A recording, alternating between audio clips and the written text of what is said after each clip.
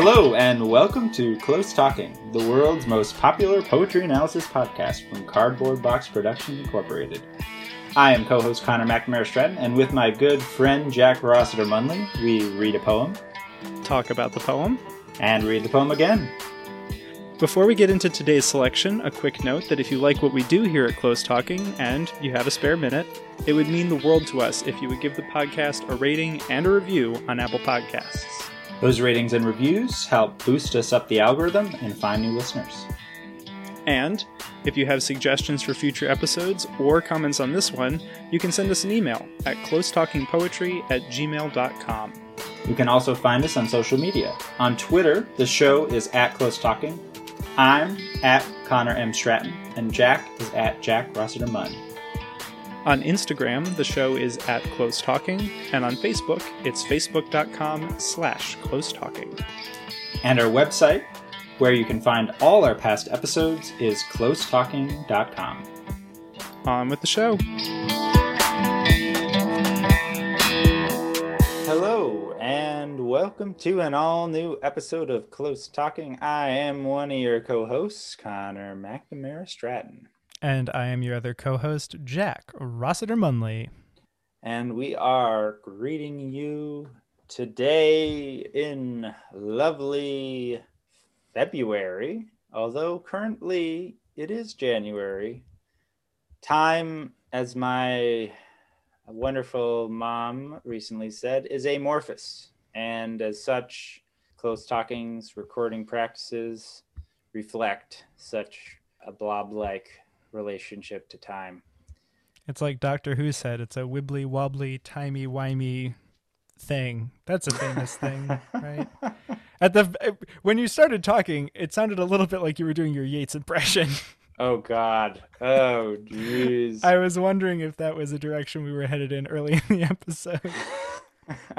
If I'm leading with a Yeats impression, you gotta cut me right off the air. I mean, I can end with it sometimes if it's justified, but no, I can't start with it. That's unacceptable, inappropriate. It's a marathon, not a sprint. Let's save the good go. Stuff for the last 5 miles. Don't want to hit the wall. Exactly.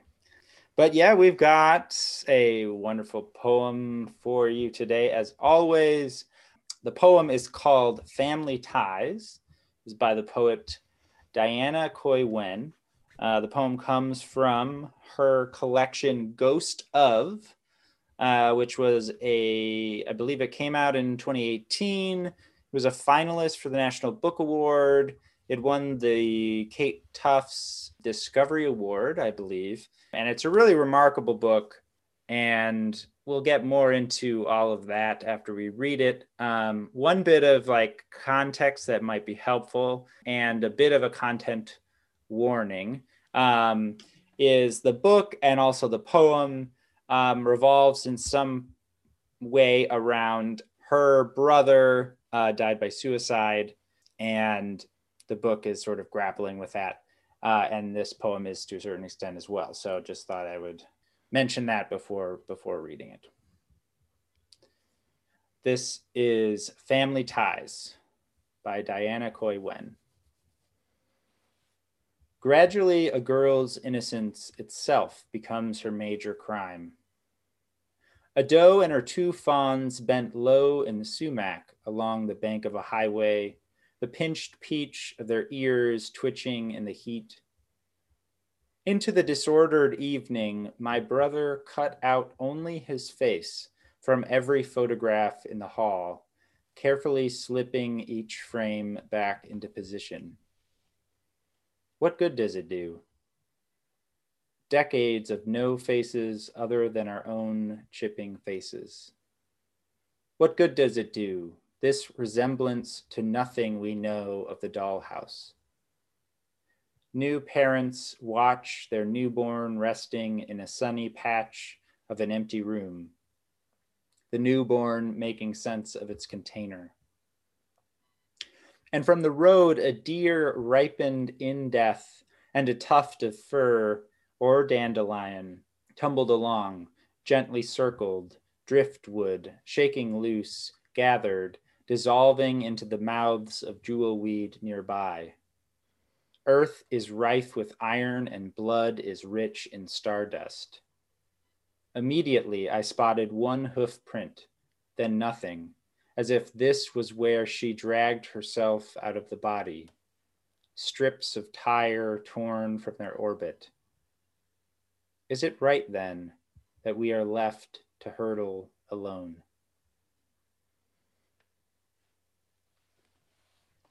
Oof.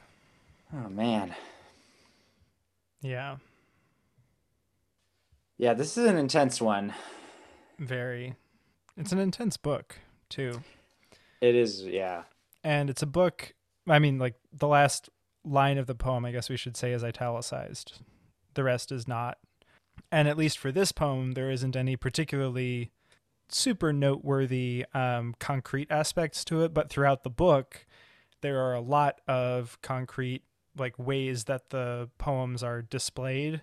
And a lot of that reflects out of the fact that what is described here, my brother cut out only his face from every photograph in the hall. That's a real event. Her brother actually went through all the family photographs and cut himself out of them a couple of years before he died. And so that's reflected throughout the book in a lot of different ways, but it's like, yeah, it shows up in literally described in this poem, but in other poems it's displayed visually in the book. So if you get a chance to see the book or look online, there's different media in which like the pages of the book are shown. That is like a whole other level of intensity and power that gets added on to the subject matter and also to the artistry in terms of how she as like a poet, but also just as a creative person was approaching this subject. Yeah, completely. It's such a wonderful book and so unlike anything I've really read. Yeah, and it's like one thing that kind of is recurring is there these kind of actual images of like family portraits that are kind of printed, and then there are these like text that are sort of visually laid out in the kind of outline of those, you know, pictures like visually, but then, you know, in the kind of representing the act of cutting out the face. In both the poems, there's this thing that happens a lot where, you know, there's like a gap, a literal gap in the sort of shape of a circle in some of the poems. And actually, if you listen to the Versus podcast interview with Diana Coy Wen, she reads one of them that has that. And I was like, because it's so interesting because it's both visually like, you know, striking on the page, but it also, you know, when you're reading it, it's like it stops in the middle of words sometimes. But she actually like reads it really deliberately in this kind of rhythmic way that I couldn't do justice to. So I really recommend you listen to that. There is a video on the Ars Poetica, OURS Poetica YouTube channel that is the audio of her reading the poem Triptych, which I think is the poem that you're referencing, and they display the text being written out as she reads it, and the combination of the two is really, really striking. And it's interesting to have. Oftentimes we struggle on this podcast with the fact that it's hard to replicate the physical nature of the poem and the sort of all the things that audio can add to the poetic experience are there, but there's also something that can feel like it's lost when you don't see the form. And watching that video, the way that the form takes on a whole other aspect when you read along with hearing it, or when you see it forming as she's reading it, is something that I haven't really seen in that way before. And admittedly, partly that's because there aren't a lot of places where poems are displayed that way, but it's also because not a lot of poems are constructed the way that she has put together many of the ones that are in this book. And it is incredible. Hearing her alone would be enough, but like seeing it and hearing it simultaneously in that way, whoa, like really whoa. No, it's true because we often talk. I feel like I often harp on like how contemporary poetry is sort of like and poetry on the page is like this awkward form where it's like meant to be read aloud, and it's like musical and all this stuff, but it's like on the page and it's printed, and so it's like it's not a purely oral form, you know what I mean? Right. And so it makes use of the visual and the kind of the elements of the stanza and line breaks and all that stuff. But she is like using both of those dynamics actually, like in a taking what I have often called awkwardness and, kind of like making the most out of its potential to be like occupying those spaces. Because also a lot of times like sometimes visual poems, poems that use the space in that kind of way are hard to read aloud too. And what is so striking is that it's both kind of intensely musical and intensely visual. And there's actually, so Terrence Hayes, the poet Terrence Hayes, like selected the poem for I guess it was like Omnidon Press's prize. I just found what he said about it to kind of resonate. Amazing poetry happens inside visual innovations where, quote, there is nothing that is not music. The pouring of water from one receptacle into another, a coat of bees draped over the sack of sugar caving in and on itself. Poetry is found in the gaps, silences, and ruptures of history. These poems mean to make a song of emptiness in the spaces we house. They sing to and for the ghosts of identity, exile, and history. They sing like a ghost who looks from the window or waits by the door. Lyric fills in the holes in the story. Ghost of is unforgettable. Which, yeah, I don't know. Lyric fills in the holes in the story. That's uh, such a, yeah. I mean, count on somebody like Terrence Hayes to write such an evocative review. oh my Like, God, I there's a know. lot of poetry just in that review of the poetry. I'm like, that's something that I find really captivating about this poem and about the book as a whole, as like sort of a cohesive, not statement, because that's exactly what it's doing so well. It's not a statement about something, it is an exploration and it's an occurrence, which I know you've talked about, like every poem sort of feeling like it's a happening sometimes. Mm-hmm. And I feel like that's very much what's going on in this book and in this poem, is you feel that uncertainty and that personal work that's going on in terms of thinking through and trying to represent in some way what this kind of a loss means. And it's represented in so many different ways, both in presence and in absence and in confusion, both in words and in confused images.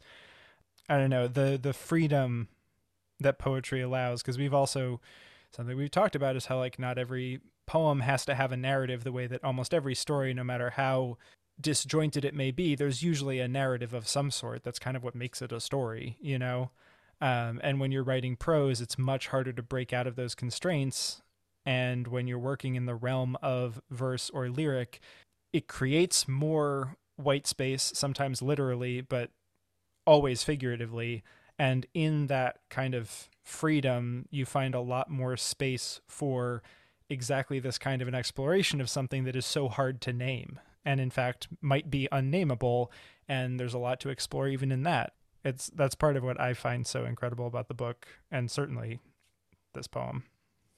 Yeah, no, I really agree. There's a grief and trauma and loss and sort of complex feelings that also, like get at this one sense of self, are not easily contained in narrative sometimes. And I think poetry can be a place and a shape for all of these other kinds of complex feelings, but sort of tidy narrative structures often maybe aren't the best suited. And so at the same time, there are kind of two narratives that are happening here in this poem. And we sort of start off by gushing about the book because it's incredible and so good. But we usually do a kind of play-by-play narrative of the poem, just like literally what's happening.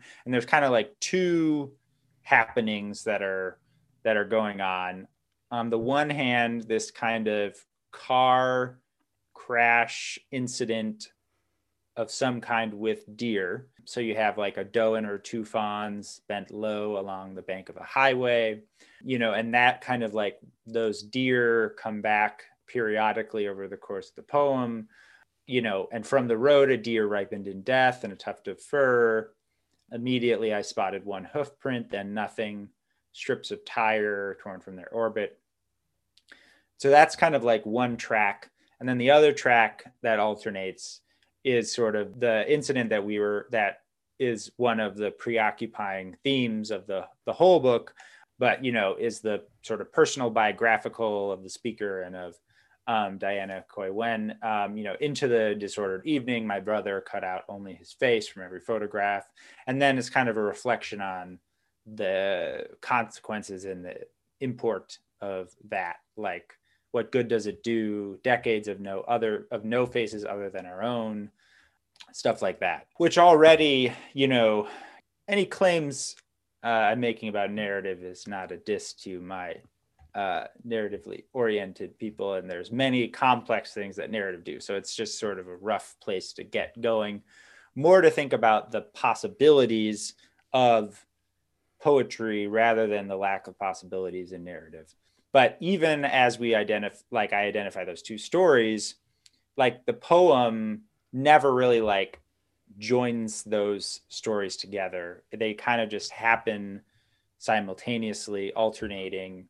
And so one of the kind of central moves that the poem is making that I think is like really interesting and complicated is like basically what's the relationship between, like, what does this deer car incident, have to do with the speaker's like personal story that's being related and thought about in the poem? Like, what does the deer dying have to do with the brother dying and also the brother cutting out only his face? And so that's kind of like that tension, that kind of like gap between those two things is like really, really interesting. And like one, like, so there's family. And so there's, the doe and her two fawns are like a family unit in some sense. So maybe there's a connection there with the speaker and speaker's own family or something.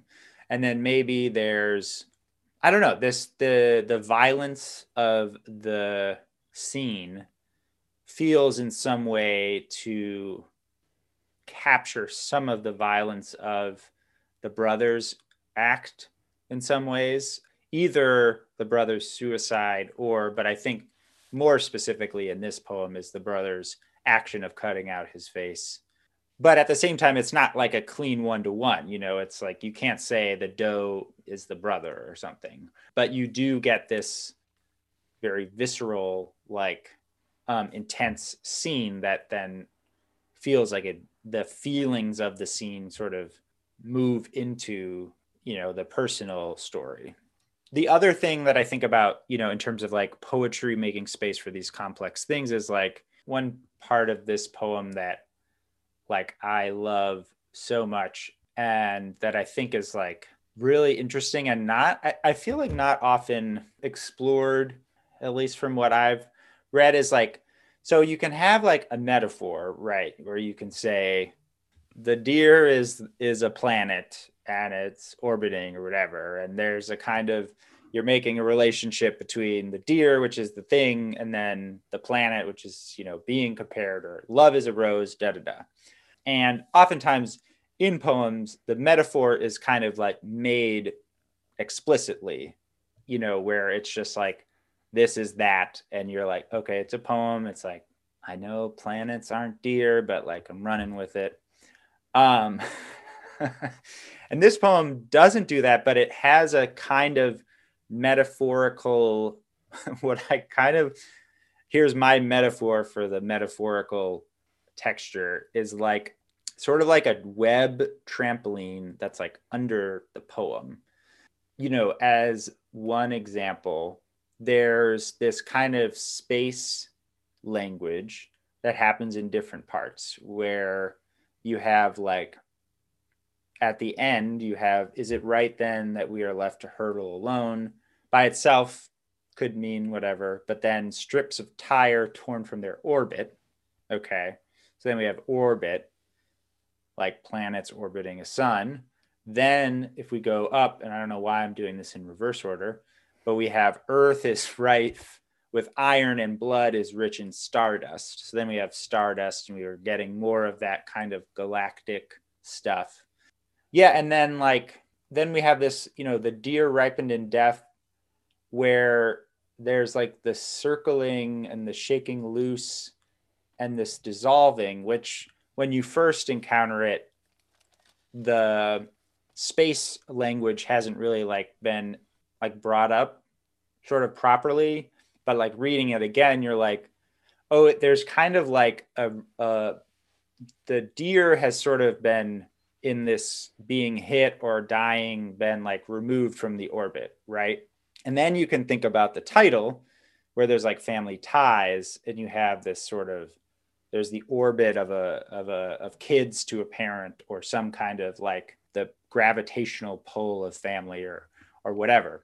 But there's never a moment where the poem says parents are the sun and kids are the planets and we orbit them or whatever. Rather, there's these kind of like these images that have connotations or feelings associated with their meanings that are like happening, sort of creating this metaphorical underpinning, right? So there's like stardust, orbit, hurtling alone, which then kind of touches on family ties when you think about it. And it's like a metaphor of connotation sort of through like repeated associative connections, if that makes sense. And I feel like, yeah, this poem does that. And it's like, it's another way in which the kind of complexities of association and metaphor, which are like just really open in poetry, can like kind of create this space of experience that a tidy narrative can't sort of as easily do, I think. And so you can kind of bring lots of different unlike things to create this kind of really charged meaning soup, or something. And and you can mix your metaphors and you can do any goddamn shit with it that you want.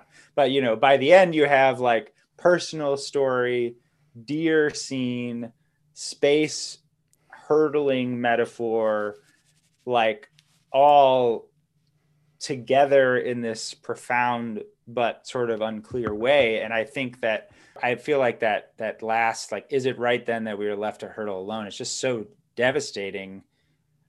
You just think about like a planet that gets off, or a moon or an asteroid or whatever, that loses the orbit and then is just in the vast universe by itself. And like, that's the experience that the speaker has, either because of what the brother has either losing her brother, or just being in this family. By the nature of being in this family, you're just hurtling alone.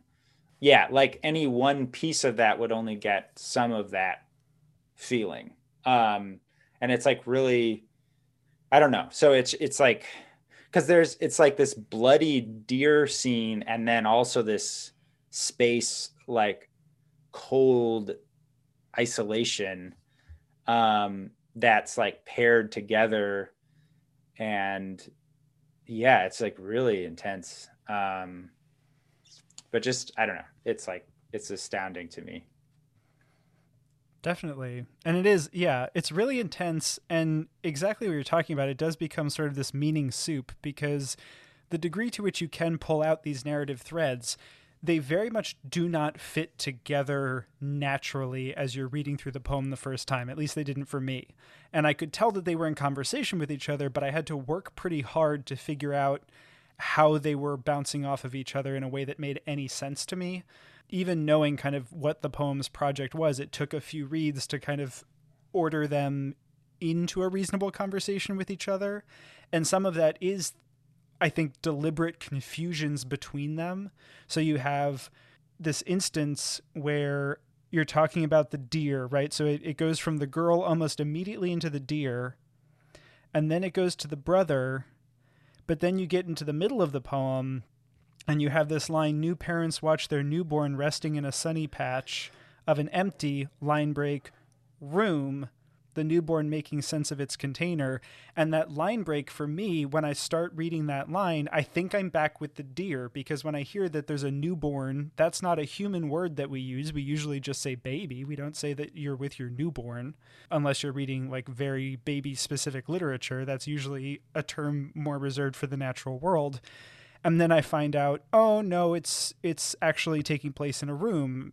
And particularly going from newborn to resting in a sunny patch, it's like, no, they're resting in a crib or something. Like, not even if it's in the sun, that's not the primary thing that you talk about, because they're indoors. Like, it's sunny, but it's, I'm thinking meadows here. Okay. Like, this is in a woodland glade of some sort, but no, it turns out those new parents are human parents, not deer parents. But very shortly after that, the newborn making sense of its container, boom. And from the road, a deer ripened in death. And so it does jump you right back into the deer after that, which is really interesting because it's kind of preparing you for the jump back to the deer by introducing this language, but also injects this little bit of confusion the first time you're reading through, at least for me, where I was like already back with the deer before I'm then back with the family before I actually go back to the deer.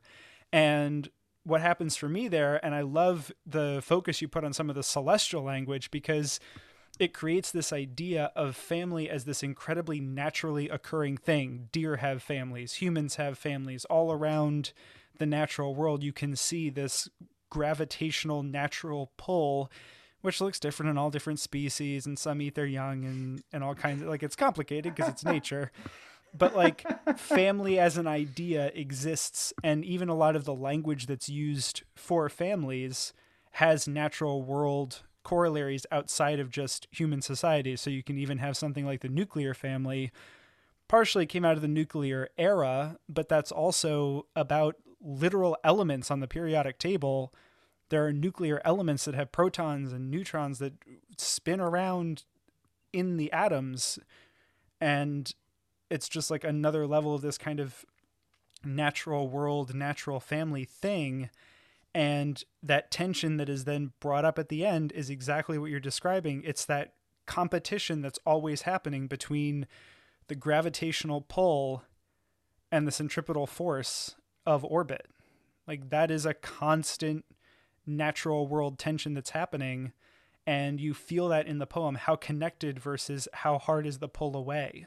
And I feel like that comes through in a couple different places, but yeah, especially at the end, strips of tire torn from their orbit. Is it right then that we are left to hurtle alone?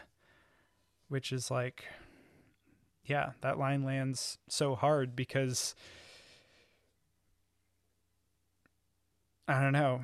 It feels like it is a line in which it's focusing on the cosmic stuff, but it feels like it's the place where that cosmic stuff really fully meets the project of the poem to examine grief and examine family. Like, that is big time stuff.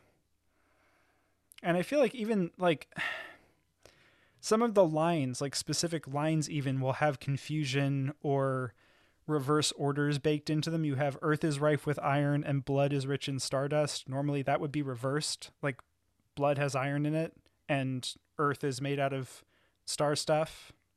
That would feel like a more natural pairing of those ideas, but reversing them gives you this whole other world of meaning possibilities that crash into that next line that is about, immediately I spotted one hoof print, then nothing, as if this was where she dragged herself out of the body. And then that line that came before, you're not necessarily thinking about, you know, all the blood that's in the pavement and it's seeping into the dirt. It's like a whole other kind of, what magic is in the blood, like blood ties, family ties, the stardust, the gravitational connections of family in, someone's blood. It begins opening up this whole other world of meaning beyond just tying in some cosmic ideas. It's doing a lot of other work when it's reversed in order like that.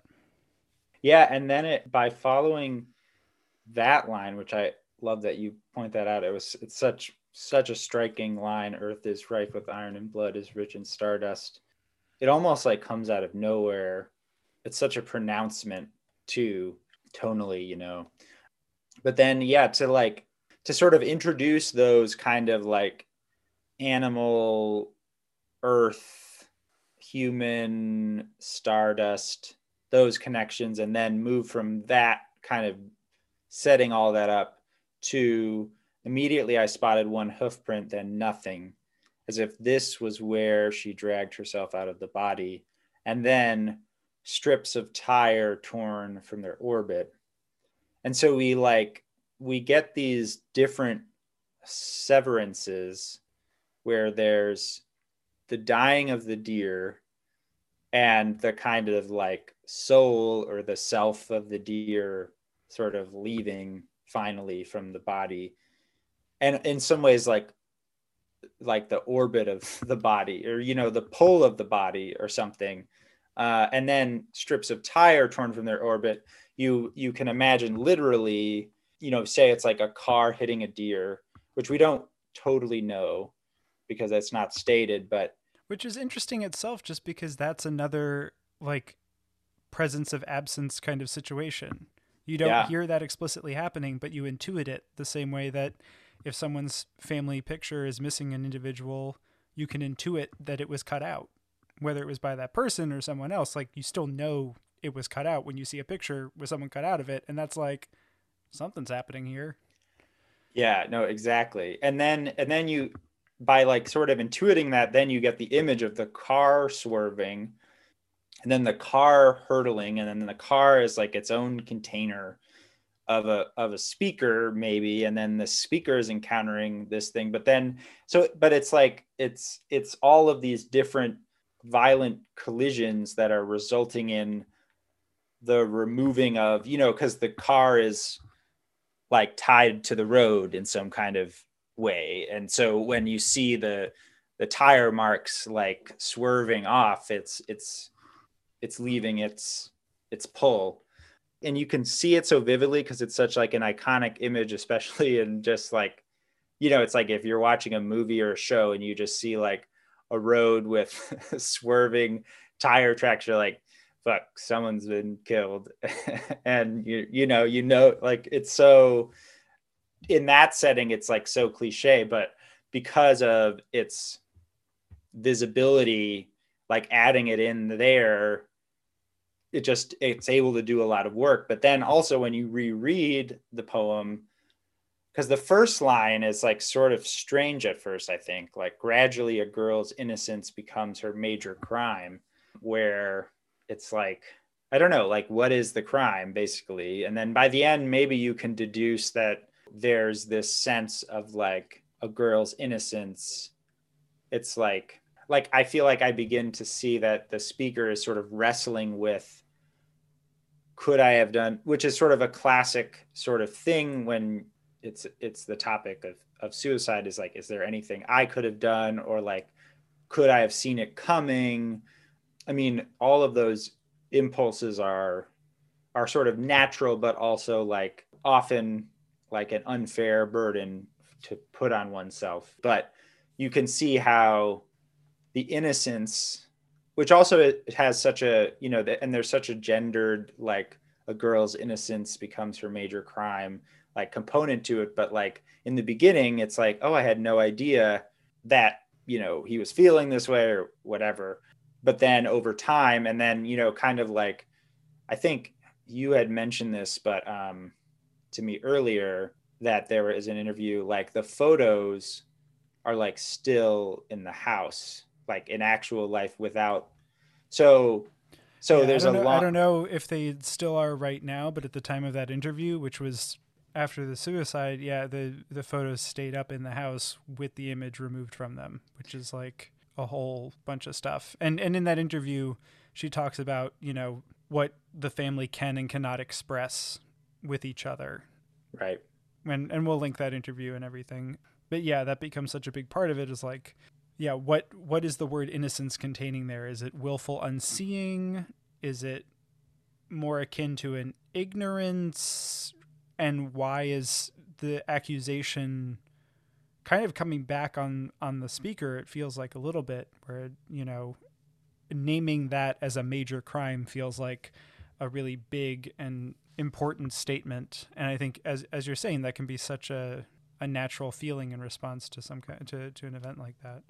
Yeah. And you do have in the poem, like it's not sort of spelled out like that, but like you have decades of no faces other than our own chipping faces. So you have this sense of there has been decades of, the photos in the house being this way. And so you have this huge scope of time suddenly that the poem is kind of dealing with, which also is like another way in which, as a poem, I think it's like it's able to grapple with these things in such a unique way, in the sense that the moment in the past, the moment before the past, the present, and like all of the decades in between can like be co-occurring, at the same time in this poem. I don't know. It's and that word gradually too, starting off the poem, it's like, oh my God, like I think about the way certain sort of difficult topics or things are often represented in like sort of more mainstream media and and film and TV and stuff. And often like suicide is so it's represented so heavily on the moment itself, or like what led up to the moment, like what are the causes, and maybe the dealing with the immediate aftermath or something. We go to all of these forms for representation of different experiences, and like I think one of the less represented aspects of these kinds of like traumatic events, and also its difficulty to express, is like the constancy of dealing with it, right? It's like gradually a girl's innocence itself becomes her major crime. It's like not like the one thing that did it and then that ruined everything and then it was resolved and now you're okay or something. It's like this continual kind of, I don't know, hurdling. Yeah, I think that's so right. There's such a temptation to make that one event the event, and I think there's a temptation in a lot of media, or just the way that a lot of media represents it, makes it feel like some kind of summation, or some kind of, either it's like fated to end that way because it's teased at the beginning, or as you were saying, it becomes this event that explains the psychology of a main character, or it comes to encompass all of how a certain character is represented. I actually recently watched the HBO documentary The Weight of Gold, which I assume was meant to coincide with this summer's Olympics. But it's basically about mental health in athletes, which, unsurprisingly, when they're pushed to succeed from a very early age and they have one chance every 4 years in many of these sports to prove it on a global scale, and narratives are created around them for the public about this person is the great gold medal hope of the nation, and then maybe they fulfill it, and that's great, but then they're watched under incredible scrutiny, like Michael Phelps, for every single time he's going to screw up, he's on the front page. And he also feels like he's under immense pressure and he can't go anywhere because everyone recognizes him, and it's this whole celebrity issue. Or there's examples in the documentary of people who had huge hopes pinned on them and then won nothing. And everybody's like, oh, what a disappointment. What an underachiever. And it's like, well, he was like fifth. That's still elite. It's still great. Like he didn't plan, he didn't try to lose. he wanted to win too. But the real point, and what this documentary does so effectively, is it talks about several different athletes who have either struggled with suicidal ideation or who have died by suicide. And there's one particular person who, over the course of the documentary, you eventually learn that they have died by suicide, but they are interviewed just like all the other athletes up until that point. So you don't know, unless you already extra-textually know this person's story, you don't know that's going to happen to them. So what you actually learn about is how they, like all of these other athletes, are struggling with their own mental health and trying to come to terms with how they need to be in the world, coming to better understanding of what their struggles are. And then you find out about 2/3, maybe even more than that through the documentary, that this person actually died by suicide. And allowing that process to be shown, and for this person to be using the same language as all these other people who are still here, creates such a different viewing experience. It's kind of a so-so documentary overall, but that one aspect of it really raises it up in terms of how it's handling its subject matter and how it introduces the topic. And it's exactly what you're describing in terms of using a word like gradually. It's a process. It's ongoing. It's not one event, and it's the same with winning a gold medal. That person has a whole life before that 20 minutes and after. And they also make the point with some of these sports, the difference between first place and eighth in something like speed skating can be tenths of a second. And that's what your entire worth comes down to, and whether or not anybody knows who you are, and whether or not you're like fulfilling your childhood potential or not. So yeah, that lens of gradualness and of ongoingness and of a story, a kind of jumbled narrative, a meaning soup that goes after this issue, adds another kind of layer in terms of how the poem is constructed, because it's not taking you from a beginning to an end. It is bringing you into a place where this subject is gradually explored. And I think that does a real service to the topic. I really agree. It also makes me think of the last kind of like major aspect of this poem that I really love, which is kind of a topic that we've talked about probably in a number of episodes. The way that the self is sort of portrayed or conveyed or articulated, or is like pretty interesting in that it reminds me a bit of when we talked about the poem Private Property by Jenny Shia, which is just a wonderful poem. But one of the kind of aspects of that poem is that there's no first person singular, like there's no I mentioned in the poem. There's an us. And then there's kind of like, the first sentence of that poem is exhaustion slides from the body through the lips first. It's not my body, it's not my lips. And in a similar way with this poem, we have gradually a girl's innocence itself becomes her major crime. And, by the end of the poem, the speaker is probably the girl being referred to. So the speaker is kind of referring to herself in that moment in the first person. And then throughout, there's only one I that happens, which is toward the end. Immediately I spotted one hoof print, then nothing. And then there's some we's. So like, and there's some my's, into the disordered evening, which, by the way, I just love that phrase beginning, into the disordered evening, my brother cut out his only face from every photograph in the hall. So my brother. So we get some of that, but like, there are these other moments where like, like, is it right then that we are left to hurtle alone? The use of we, so the use of the plural there, the fact that much of the deer and doe scene does not have the I, like I see a doe, it's that only happens that one time. One of the kind of problems or the kind of things that the poem is grappling with is in the title, which is like family ties, and how necessarily foundational family or, whoever you grew up with, those people are to who you are as a person, right? And so there is, in some sense, no I without the we.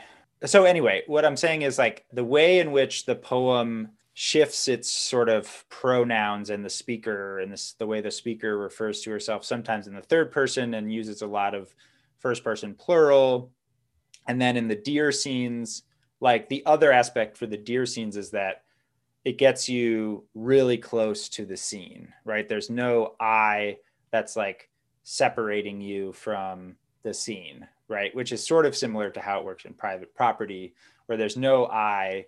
It's like in a video game where like the camera's not like hovering above the character as they're like going through the world. It's like you're looking through their eyes directly. So there's that kind of a visceral immediacy, but then there's also this shifting sense of like, what is, is it she, is it I, is it we, especially since there's this family ties and also like this image of orbit and kind of like, do you lose yourself when you lose like someone in your family, a part of yourself or something like that. So I feel like that's another kind of subtle way in which this poem is like really grappling with the sort of big, painful questions of its subject, sort of through the use of language and like sort of like formal questions of like perspective and things like that. Should we read it again? I think we should read it again. All right. This is Family Ties by Diana Coy Wen. Gradually, a girl's innocence itself becomes her major crime. A doe and her 2 fawns bent low in the sumac along the bank of a highway, the pinched peach of their ears twitching in the heat. Into the disordered evening, my brother cut out only his face from every photograph in the hall, carefully slipping each frame back into position. What good does it do? Decades of no faces other than our own chipping faces. What good does it do, this resemblance to nothing we know of the dollhouse? New parents watch their newborn resting in a sunny patch of an empty room, the newborn making sense of its container. And from the road, a deer ripened in death and a tuft of fur or dandelion tumbled along, gently circled, driftwood, shaking loose, gathered, dissolving into the mouths of jewelweed nearby. Earth is rife with iron, and blood is rich in stardust. Immediately I spotted one hoofprint, then nothing, as if this was where she dragged herself out of the body. Strips of tire torn from their orbit. Is it right, then, that we are left to hurtle alone?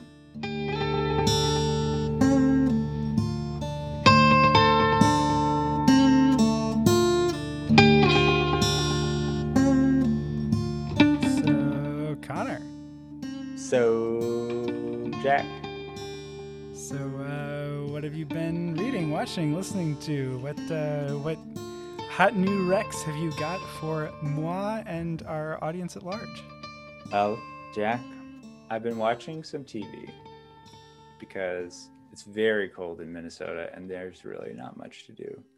And this show has been very delightful for me. And I don't know if you've seen it, but it's called Zoe's Extraordinary Playlist. I have not.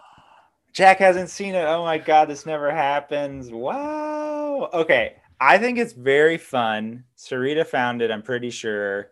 And it's about Zoe, who is a kind of, rising star in a Silicon Valley type company called SparkPoint. And it's sort of like company itself is a BS, but she has this ability to basically read people's emotional states, but the way that she does it is like they basically break out into song and basically start doing a musical number of like a pop song through the years, but it's like wherever they're at emotionally. So, come to talk with you again. But no one else, it's like just happens in the normal course of days. So like she's just like watching it and then everyone else is just doing their own business. And it's very fun to me. And it's also very poignant at times because it's in the second season now, but her father has a brain disease and it's sort of slowly getting worse. And so a lot of it revolves around dealing with that, not wanting to deal with that. But anyway, it's like, I personally love musicals, but the form of the musical has been moved to the screen in ways that are at times not super fun or a little cheesy. And this is definitely like cheesy, but I don't know. It's fun. I just think it's fun. The music's good. How about you, Jack? What are you watching? What are you reading? What are you listening to? How are you getting through these days? Oh boy. I have been getting through the days, so it hasn't been quite as cold here in Vermont. It was for like 2 days, but we got over it in a way that it sounds like Minnesota has not and will not for quite a while. But it's been cold and snowy and stuff, so I've also been indoors and finding ways to like keep warm. One great musical related thing is that I found out about the newsletter Flow State, which sends you like good background music to work to. You get a new email every weekday except for Tuesday, and it's just like nice, cool instrumental stuff. And I've been watching, yeah, like I guess it's sort of TV, except it's on YouTube, the radical TV for cool kids. The PBS Digital Studios channel Eons, which has all sorts of great information about past eras, which is pretty cool. Everything from like the Titanoboa, which is exactly what it sounds like. It's a massive snake, to where did flowers come from and what are eons anyway? Turns out there've been 4 of them. I can name them now because of watching so much Eons. There have been 4 eons precisely. Yes, the Hadean, Archean, Proterozoic, and Phanerozoic eons. Oh, wow. Yeah. There was a stretch of time that professionals in the fields call the boring billion because nothing happened on Earth for over 1 billion years. Oh, which is like, I can't even begin to think about what that means, but it's something I learned from Eons. So check out Eons on YouTube. It's pretty cool. And on the pop front, Driver's License All Day. Can't get enough of that song. It's a great song by Olivia Rodrigo, but it is also wrapped up in teen drama that is a whole other situation. And it's great. Oh, how do you... Oh.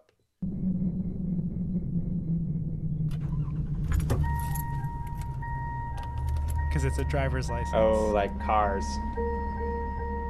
I got my driver's license last week, just like we always talked about. Cause you were so excited for me to finally drive up to your house. But today I drove through the suburbs crying cause you weren't around.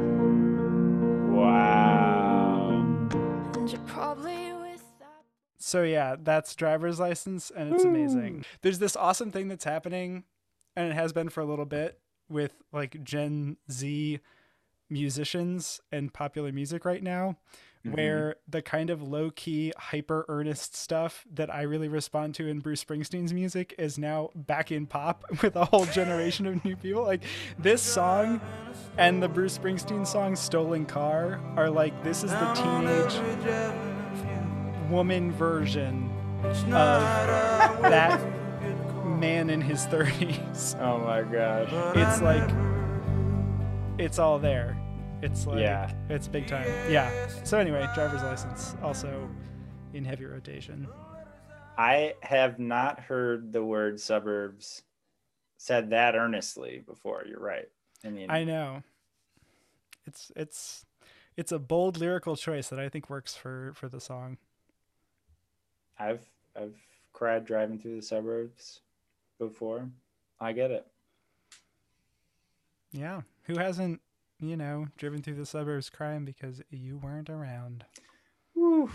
It's good Only stuff. they were Olivia Rodrigo around. speaking to our hearts. Yes. Guess you didn't mean what you wrote in that song about me. 'Cause you said forever, now I drive alone past your